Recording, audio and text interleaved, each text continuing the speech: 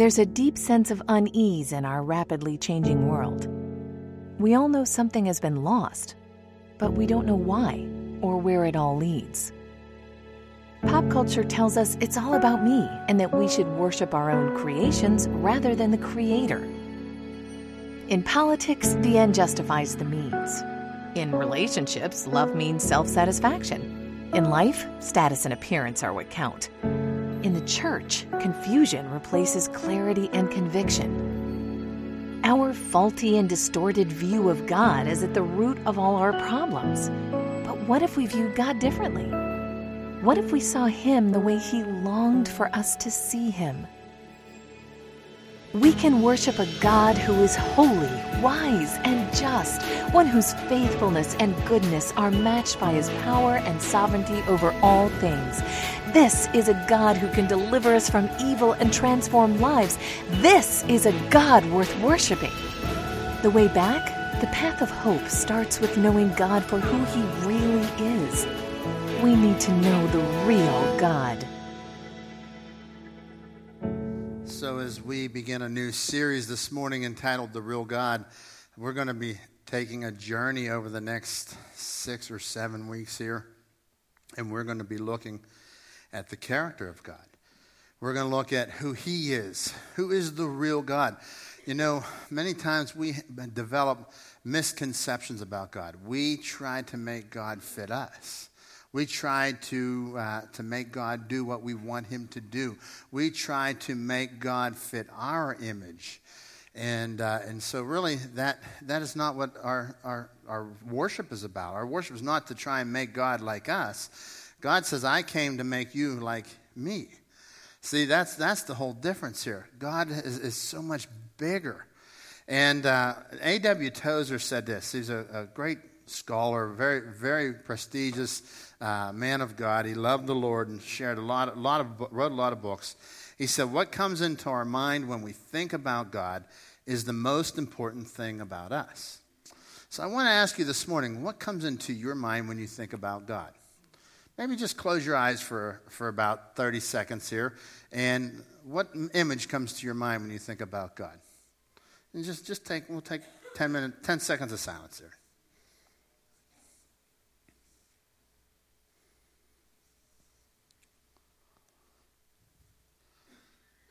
So what came to your mind this morning when you're thinking about God? How do you view Him? You know, some people have a policeman view of God. They think that God's a policeman and He's only there to write a ticket. You know what I mean? Whenever I was younger, I grew up closer to the city. I was down Dormont. We didn't know that the policemen were our friends, right? We thought they were only there for when we had an infraction, right? And whenever we parked on the wrong side of the street, whenever we did other things that teenagers do, right? We thought that was what the police were for. And so some people can take that view of authority and place that on God and say, well, that's the only thing I think about God. Other people can think of God like a magic genie, right? Rub the lamp and I get what I want. I only got 3 wishes, so I better make them good, right? And so other people everybody has all these different misconceptions about God. This morning I'm going to show you a video, and as you watch the video, I just want you to watch it because it's called The Vending Machine, and a lot of people get an idea that, you know, God has to do what I want Him to do or else He's not God. And as you watch this, just kind of think about your image of God, and we're going to be working for the next couple weeks to really see God for who He really is.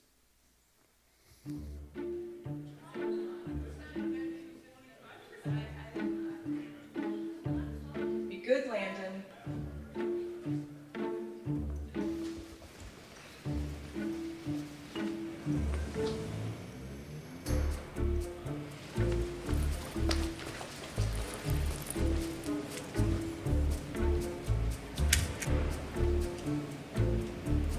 Hey, what you listening to?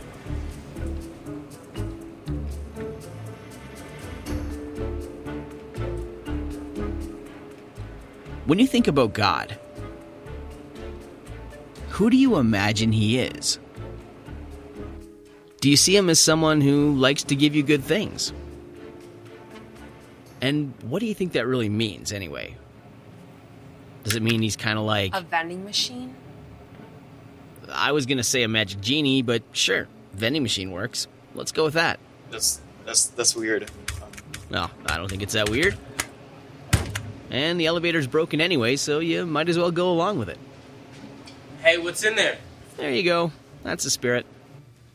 Anyway, as I was saying, if we see God like a vending machine, we might think he's just there to grant our wishes, to give us the stuff that's most important to us. It's... With a never-ending supply of... Whatever we want. Sounds pretty cool, right? Maybe you're like Diana, and you want to be the MVP of the softball team. Punch in D6.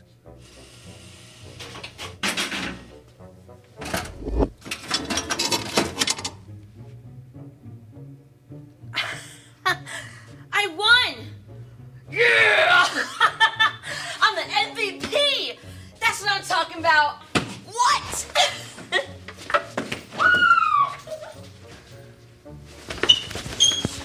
Or maybe you want to be really popular. That's C3.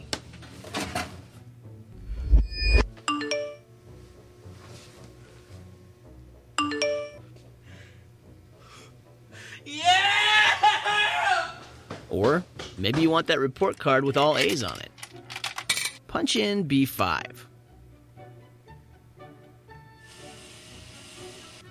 But maybe God as a vending machine isn't such a good idea. Sure, it's great to punch in whatever you want, but what if God has a purpose for you that's greater than just getting what you want? Maybe God knows that what we want isn't always what we need.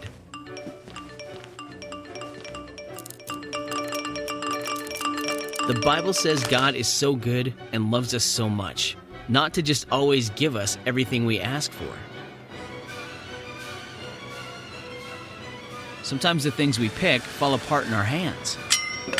God cares more about giving us what we need instead of what we want. Really? Come on!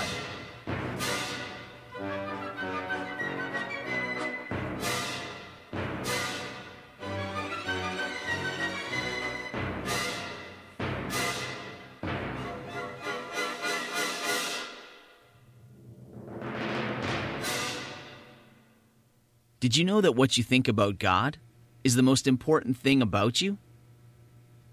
So how should you think about God?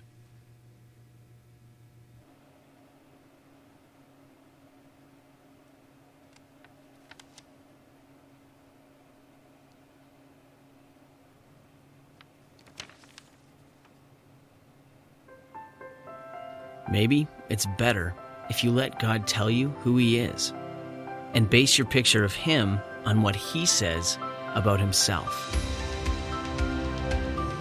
The real God loves to give you good things, but He's only going to give you what's best for you.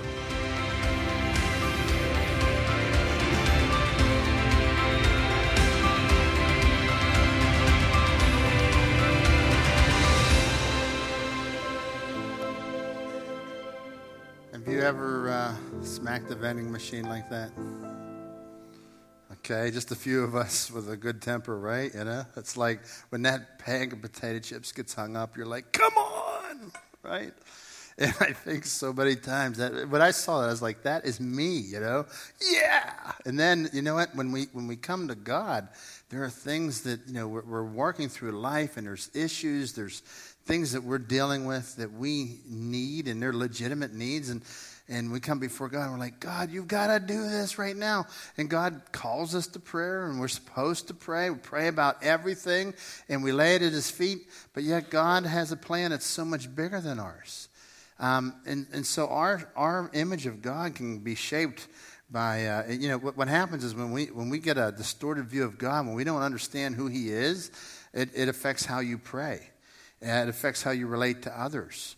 It affects how you make your decisions. It impacts your decision making. It impacts the future, how you see the future. It just affects every part of your life. And a lot of times it comes from past experiences. It comes from how you grew up. It comes from difficult times. One fellow told me after the service last night, he said, yeah, I remember my dad really struggled with things of God because he had a bad church experience as a child. And so that can happen. You have a bad experience, and all of a sudden you begin to interpret God. And see, these are all humans that we're dealing with in this room, right? None of us are God. And so sometimes people interpret a bad experience with a human, and they place that on God. And so this morning, what I want to do, I want to help you develop a proper understanding of who God is over the next few weeks. So the very first point in your notes, if you're taking notes on the back of the bulletin, is this, is that God is not small enough to fit in your box. He's not small enough to fit in your box. The other day, I got a box from Amazon. How many get those boxes from Amazon, right? You just love that. Isn't that great? You don't have to go anywhere and click and it comes. Except I didn't order anything. And it came to my office, and it's sitting on my desk. I'm like, oh, what did my wife do now, right? And I'm thinking, because sometimes she'll put the wrong address on. She's ordering something for the office or something, and this is something that belongs at home, and who knows what we get on Amazon, right? So I open it up, and it's like, oh, this is different. Inside there was a bag. It looked like a Santa Claus bag. And it says, a gift for you. I'm like, oh, this is cool. I started having fun. I started to open up, had the sash on there, and I started pulling the sash out. I'm like, oh, I wonder who this is from. And, I didn't realize it said on a tag outside, it's a gift for you, and then you open it up. I just saw a gift for you. I'm like, oh, an anonymous gift. This is kind of cool. I'm wondering what it is. And so I finally get in there, they got this big box, and you open up this bag, and then inside there's a bunch of bubble wrap and all this, and there's a nice little plaque. And it was from a friend of mine, wanted to send me a note of encouragement. And I was like, how cool was that I got this plaque in the mail?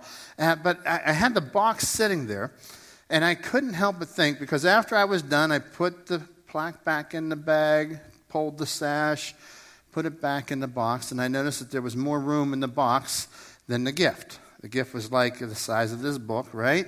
And the box was much bigger. I couldn't help but think that is many times what we want to do with God. We want God to do what we want him to do, and then we put him back in the box. God, I'll follow you if you do what I think you ought to do, and this is the way you should do it, and this is the way it ought to happen. So we come before him, and I think we start that out of well-meaning intentions, because he says to pray about everything. So we come to him and we pray about everything, but pretty soon we begin to develop an idea that if God doesn't do something, that he doesn't love me. And so that's not the case. Just because God didn't do something doesn't mean that he doesn't love you. As a matter of fact, God is so big that he can't fit in your box. He is magnanimous. He is beyond your comprehension, and we expect him to do what we think he ought to do. In the meantime, God says, I am so much bigger. I see your life at a different perspective. I see your life. I see multiple generations of your life. I see what's happening today. I see what's going to happen in your grandkids' life and in their grandkids' life. I see this whole big picture, so you can trust me. Isaiah chapter 40, verse 25. Look what was happening. Isaiah, the prophet, Israel was going through hard times, up and down, hard times. And God says to him, he says, to whom will you compare me? Who is my equal? Asked the Holy One. Who are you going to compare God to? So when you made that mental image earlier, maybe you thought of strict and rules and regulations, or maybe you thought of Rob the Magic Genie lamp, right? Or maybe you didn't think of anything. We want to draw the picture, and I want you to catch this here, because here it is. To whom will you compare me? Who is my equal? There's no one that we compare God to. No one on this earth compares to God. He continues on here. He says, look up into the heavens, who created all the stars. Who created all the stars? I love when God gets that way. He does this with Isaiah. He does this with Job. Every now and then you see him, he throws out the challenge. He says, look, who created all the stars? He brings them out like an army, one after another, calling each by its name.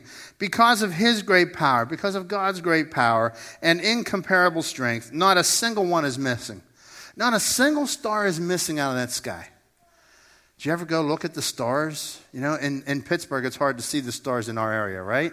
When I was up in the Adirondacks, I went to school up in the Adirondacks, upstate New York. I remember we would go out and we would look at the stars, probably because there wasn't much else to do up there, okay?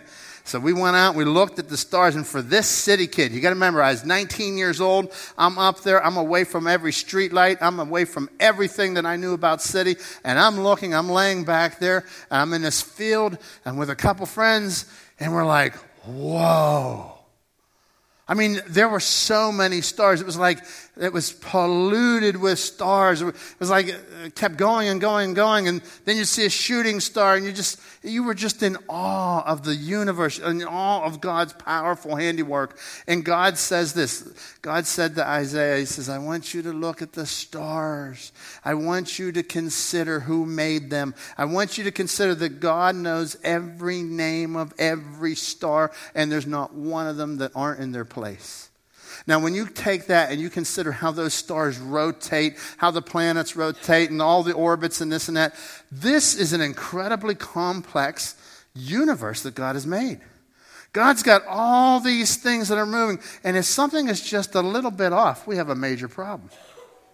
And there's people that will try to tell you there's doomsday coming and that something's going to be a little bit off. But God has held it together, folks. God has held it together, and not one star is out of its place, and he knows them all by name. And so therefore, I want you to catch this. He says, I don't fit into your box. You cannot reduce me. This is why the Ten Commandments. In the Ten Commandments, he said, thou shalt have no other gods before me, not to make any graven image, not to make any pictures, okay? The reason he said that is because you cannot reduce God to something that you could put in a box. You can't do it. So that's why he didn't have idols and statues and all that, because he said, you cannot reduce me. I am too big. Who can you compare me to? You're going to compare me to the gods of the other nations? Oh, yeah. Who made all these stars? I did. Isaiah continues here. How can you say the Lord does not see your troubles? This is so powerful. Oh, how can you say the Lord does not see your troubles? Oh, Israel, how can you say God ignores your insights? Have you never heard? Have you never understood? The Lord is the everlasting God, the creator of all the earth. He never grows weak or weary. No one can measure the depths of his understanding. Wow, God is all powerful. He's almighty. He says that he's everlasting. He's the creator. And you think he hasn't seen your troubles? You're going through life. And listen, you and I, we go through life, and life is filled with trouble. The older that you get, the more you understand that. You know, when you're a young person, you don't understand that. When you are middle age, you start to listen to it. And when you're of elderly age, you can tell it all about it. You can tell all the woes of it. Look here, he continues on, verse 29. He gives the power to the weak and strength to the powerless. This God who created all the stars, who keeps all this in orbit, who understands the science of it all, who created it. I mean, this is very intricate, detailed design that he's made this universe. He says that he gives power to the weak and strength to the powerless. That's you, that's me. Even youth will become weak and tired. Young men will fall in exhaustion. He uses the comparison of young men. You put a young man next to an old man, right? And you'll see a big difference, right? A young man has a lot of strength.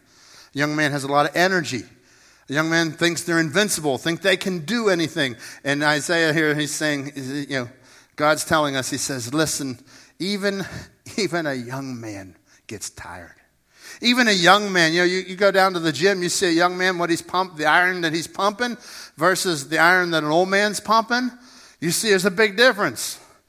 But even that young man gets tired. And God says this. Now look here, he continues on, verse 31. But those who wait on the Lord shall renew their strength. They shall mount up with wings like eagles. They shall run and not be weary. They shall walk and not faint. Wait upon the Lord. Now let me give you this. The word wait here is also interchangeable with the word trust. Some translations will use the word trust there. So it's like, here's what happens. When you're waiting, you're trusting, or else you wouldn't wait. You know, you go to the doctor's office, you're trusting that the doctor can help you, right? You say, I believe that this doctor can help me. So you go there and you sign up, and you may have to wait an hour. You may have to wait an hour and a half. I've done that for some of the specialist doctors, right? You may have to wait 5 minutes, and you come right on in. So there's all different waits. But here's the deal. When you are waiting on the Lord, you are trusting. Just like when you sat in the doctor's office, you trusted the doctor is worth waiting for. He says, those who wait on the Lord, those who trust on the Lord, those who trust him, all right, they will mount up. God will renew their strength. They will mount up with wings like eagles. They'll run and not be weary. They'll walk and not faint. And so through the trials and through the tribulations of life, God says, I am bigger. I cannot fit into your box. You cannot reduce me to something that small. I cannot fit into your mental box. You want God to do this and act a certain way. God says, I cannot reduce myself to be that small. I am far greater. I am far more magnificent. Look what Paul said in Romans 11. Paul said this, oh, the depth of the riches, both of wisdom and knowledge of God. How unsearchable are his judgments and his ways past finding out. You cannot find out everything about him. It's so deep, it's so magnanimous. Verse 34, for who has known the mind of the Lord, or who has been his counselor? I think sometimes we do. We try to be that part, don't we? How many times have you tried to tell God, I think this is how it ought to be done? If I were God, this is how I would rule the world, right?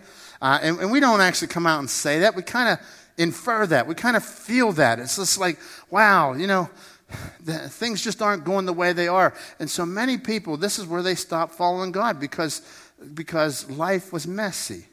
And God says, listen, it's okay that life is messy. I'm going to continue to work. I'm going to continue to move in your life, and I have a bigger plan than the mess. I have a bigger plan. I am going to take care of you. And so he shows us here, and it's kind of powerful because most people have known this from the context, like in Isaiah. You've known about Isaiah 40:31, but you probably never read the rest of the chapter where it shows you how great he is, and he's showing his power. Who has first given to him and shall be repaid to him? Who gave to God first? None of us, not one of us. And so he says, look, we all are here because God gave to us. Number one, he gave us creation. Go out and look at creation. Romans tells us that creation itself declares his glory. People ask about people around the world, how they'll hear about the name of Jesus. First of all, God has given creation, and creation itself bears the glory of God. The second thing is this, that his word, he's revealed himself to us in his word. And so we have the word of God, and we can see, and in this morning as we're looking at passages like Isaiah and Romans here, we see that, we see the hand of God is big, it's unsearchable, it's deep. And then we have Jesus who arrived on the scene. When God left heaven and became a man, God didn't just send a letter to us. He came in person. He died on the cross. He paid for your sin that you might have eternal life. And so this is the power of God. I'm going to look this morning at three people in the Old Testament here. Three guys that were seeking God, because I want us to seek God. And as we go out and we seek God, we go after him, I want us to look at a couple things that these guys did. Number one, Moses says, show me your glory. Show me your glory. Exodus 33:17. So the Lord said to Moses, I will also do this thing that you have spoken. For you have found grace in my sight, and I know you by name. Look at how he says there, I know you by name. There's a connection here. I have a relationship. And then Moses replies, he says, please show me your glory. In other words, I really want to know you. He's seeking God. Verse 19, then he said, I will make all my goodness pass before you, and I will proclaim the name of the Lord before you. I will be gracious to whom I will be gracious, and I will have compassion on whom I will have compassion. He says, I will make my goodness. What a powerful way. Of all the words that God could have chosen, J.I. Packer, he says this, of all the words that God could have used, he says to Moses, my goodness will pass before you. The goodness of God. He says, I want to see your glory. He says, my goodness will pass before you. Continuing on in Exodus 33, it's not on the screen, but if I could just read it to you. But he said, you cannot see my face. You cannot see my face, for no man shall see me and live. And the Lord said, here is a place by me, and you shall stand on the rock. So it shall be. Now listen, isn't it interesting that he says, you shall stand on the rock? God takes us and he puts us on stable ground. That is so powerful. The world around us is not, but God is. He puts us on stable ground.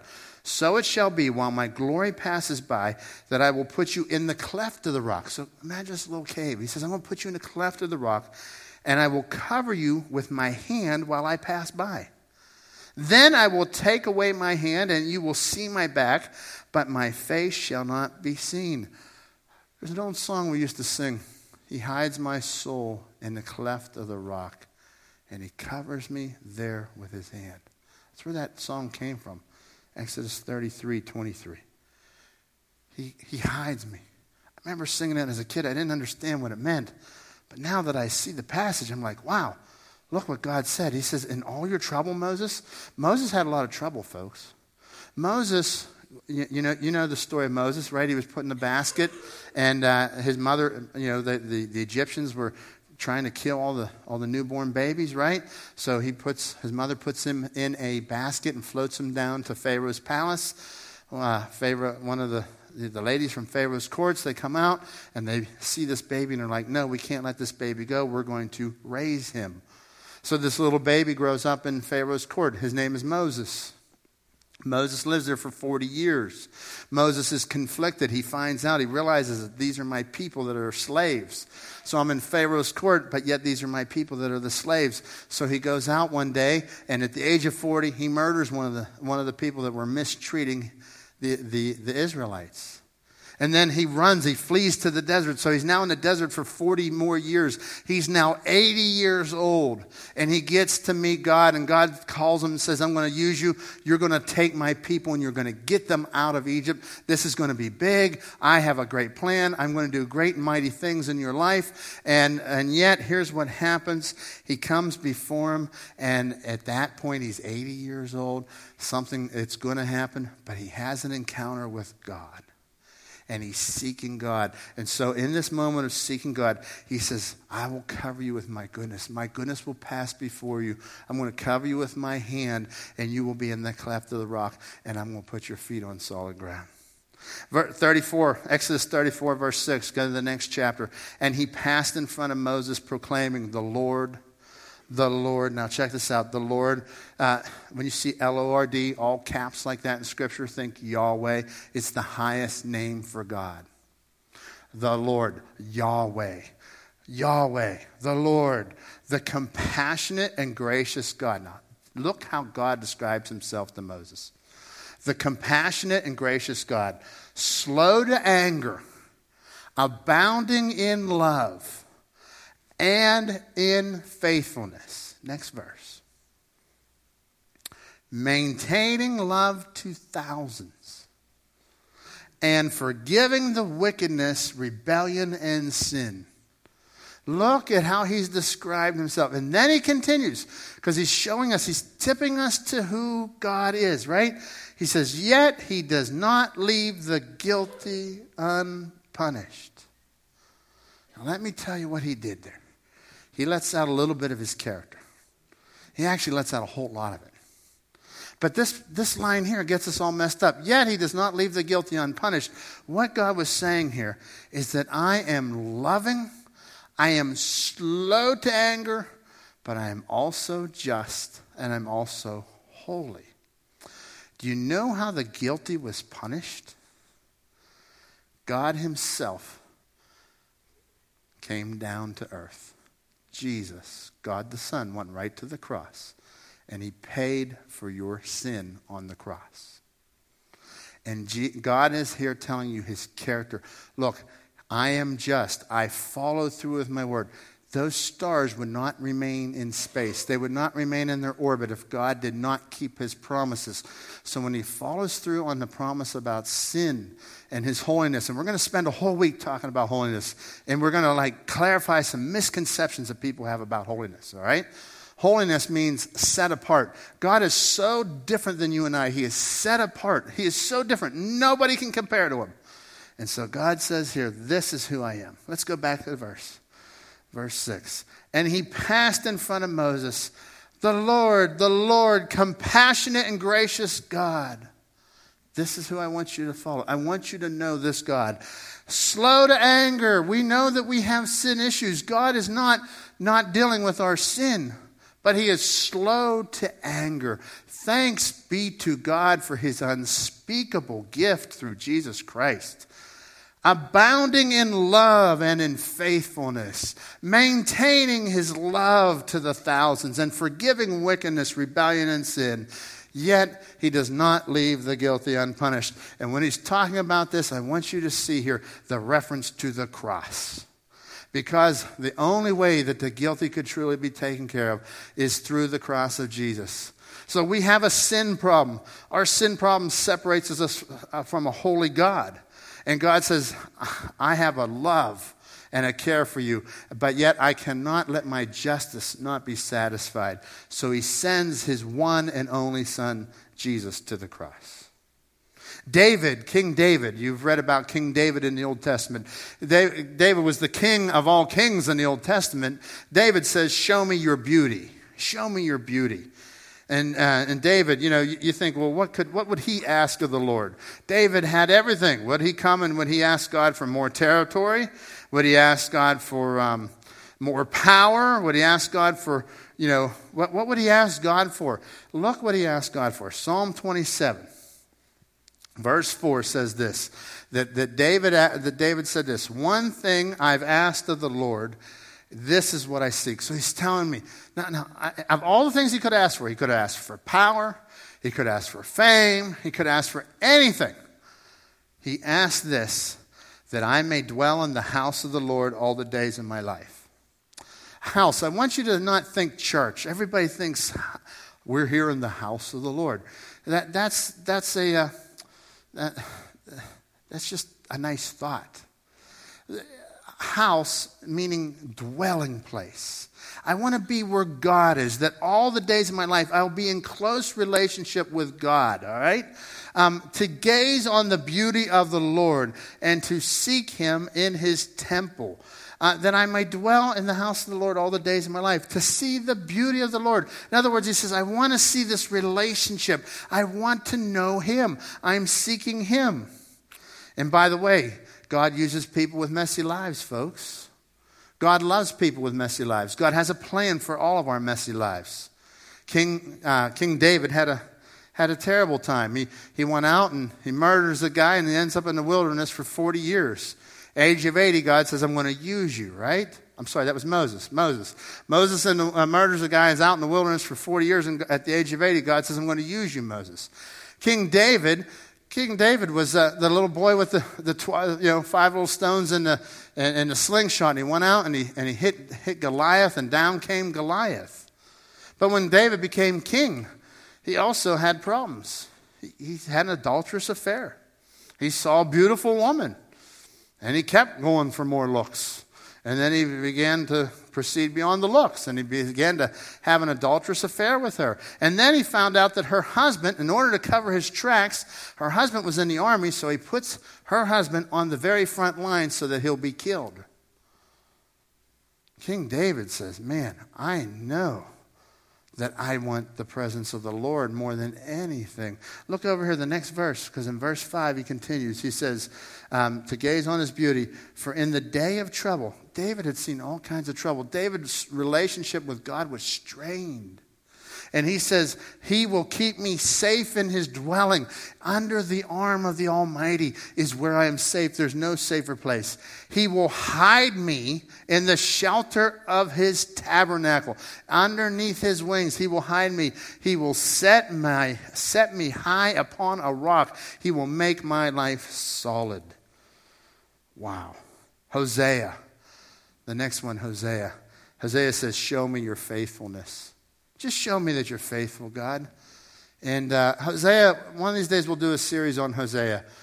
Just a brief overview of the book of Hosea. If you look it up in the Old Testament, you'll find Hosea was a prophet. And God had him marry a prostitute. Her name was Gomer. And you're like, did you just say prostitute? Yes, I did. Okay? And that's what he was instructed to do. So he marries this prostitute. And what happened? Obviously, Gomer was not faithful. She was unfaithful in their relationship. And what God did was he took this and he said, I'm going to draw a picture of how my people Israel are unfaithful to me. And so, I want you to think about how many times that we are unfaithful to God. We have all this, we want God to do all these things, but yet we're unfaithful in many areas. And so as we're dealing with our unfaithfulness to God, Hosea, he's dealing with this unfaithful wife, and he's like, God, I don't understand all this. And look what he says. He says, I want you. Hosea chapter 3, verse 6, he says, let us know. Let us press on to know the Lord. He is going forth. His going forth is as certain as the dawn. I know that he's working. He will come to us like rain, like the spring rain watering the earth. So this morning, I want to encourage you that God is faithful. We see all this. We're going to be looking at more and more of his character over the next 6 weeks. But look, this morning, show me your glory. Moses says, show me your glory. David says, show me your beauty. And Hosea says, show me your faithfulness. Show me that you are there, that you are always there. And this morning, I want you to know that if you want to find God, if you want to see God, just look at Jesus. Just look at Jesus, because he revealed himself. He has given the revelation to us through Jesus, through his word, and through creation. And the greatest gift of all was when Jesus came to this earth and he paid for your sin once for all, forever. John 1:18, look what John says here. No one has ever seen God, but God, the one and only, who is at the Father's side, has made him known. No one has ever seen God, but the only begotten. That was Jesus. The one and only God. That was Jesus. Who is at the Father's hand, he has made him known. God came to this earth and revealed himself to us in the person of Jesus Christ. As a matter of fact, when Jesus was leaving, and this is so powerful. Now catch this morning. Jesus is ready to go to the cross. He's in his final prayer. And in his final prayer, he says this. He says in John chapter 17, he says this. He says, now this is eternal life, that they may know you, the only true God, and Jesus Christ, whom you have sent, that they may know you. Here's eternal life. Now check it out. He didn't say, here's eternal life, that they may go to church every Sunday. Aren't you glad going to church doesn't get you to heaven?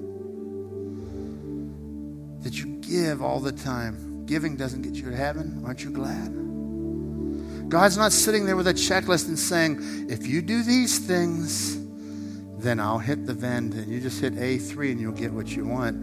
No, God says, I am God. I love you when you didn't love me.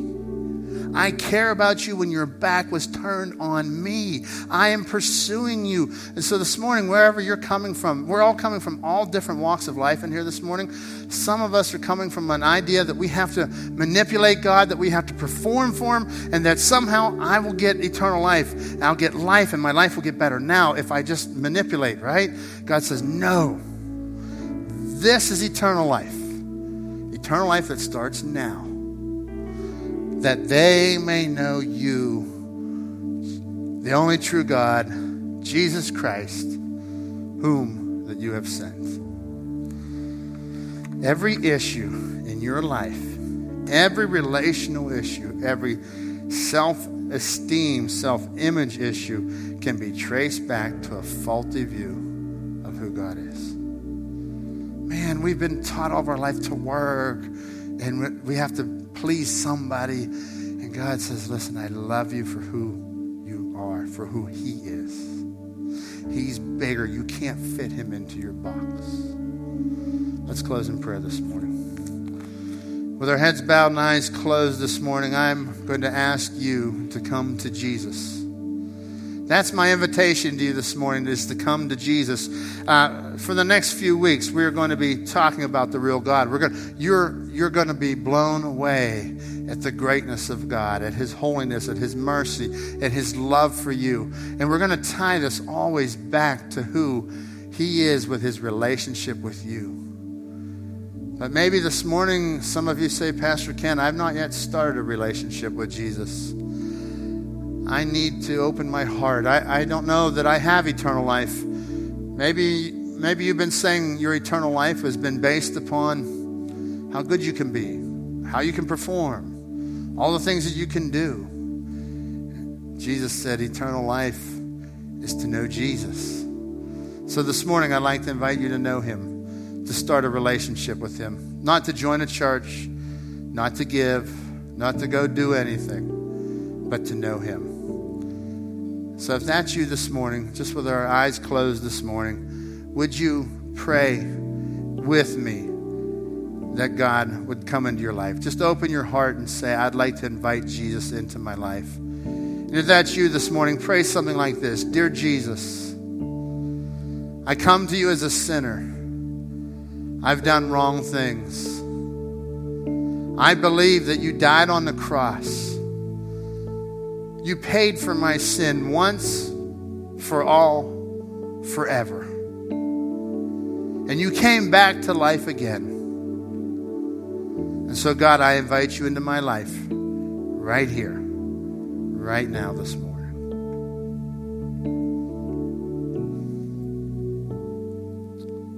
And with no one looking around as we close our service, if you say, Pastor Ken, this morning I opened my heart to Jesus.